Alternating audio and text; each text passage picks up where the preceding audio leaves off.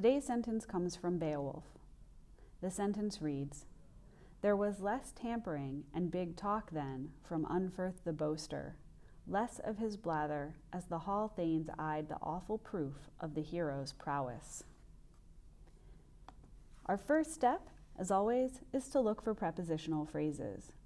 In this case, we have two prepositional phrases, of his blather and of the hero's prowess. Of is one of our most common prepositions, so we should easily be able to identify those phrases. Next, we're going to find the verbs, and for each one, pick out main parts.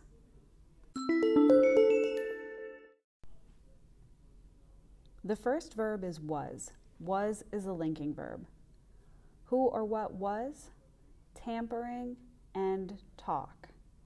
Tampering and talk are both the subjects of the verb was.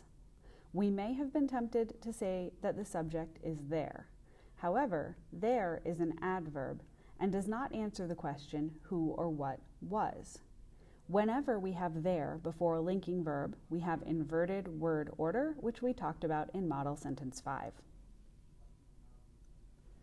Our second verb in the sentence is eyed. Who or what eyed? Hall thanes. Hall thanes is the subject of eyed. Hall thanes eyed who or what? Proof. Because eyed is an action verb, proof is the direct object. That's the end of our main parts of this sentence.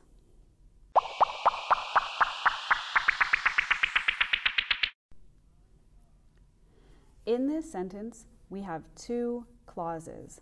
That is, two groups of words with distinct subjects and predicates.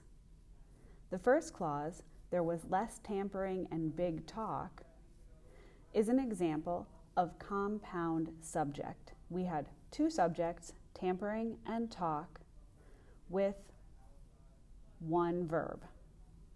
Our second clause, "As the hall thanes eyed the awful proof," is a dependent clause because it begins with the adverb as.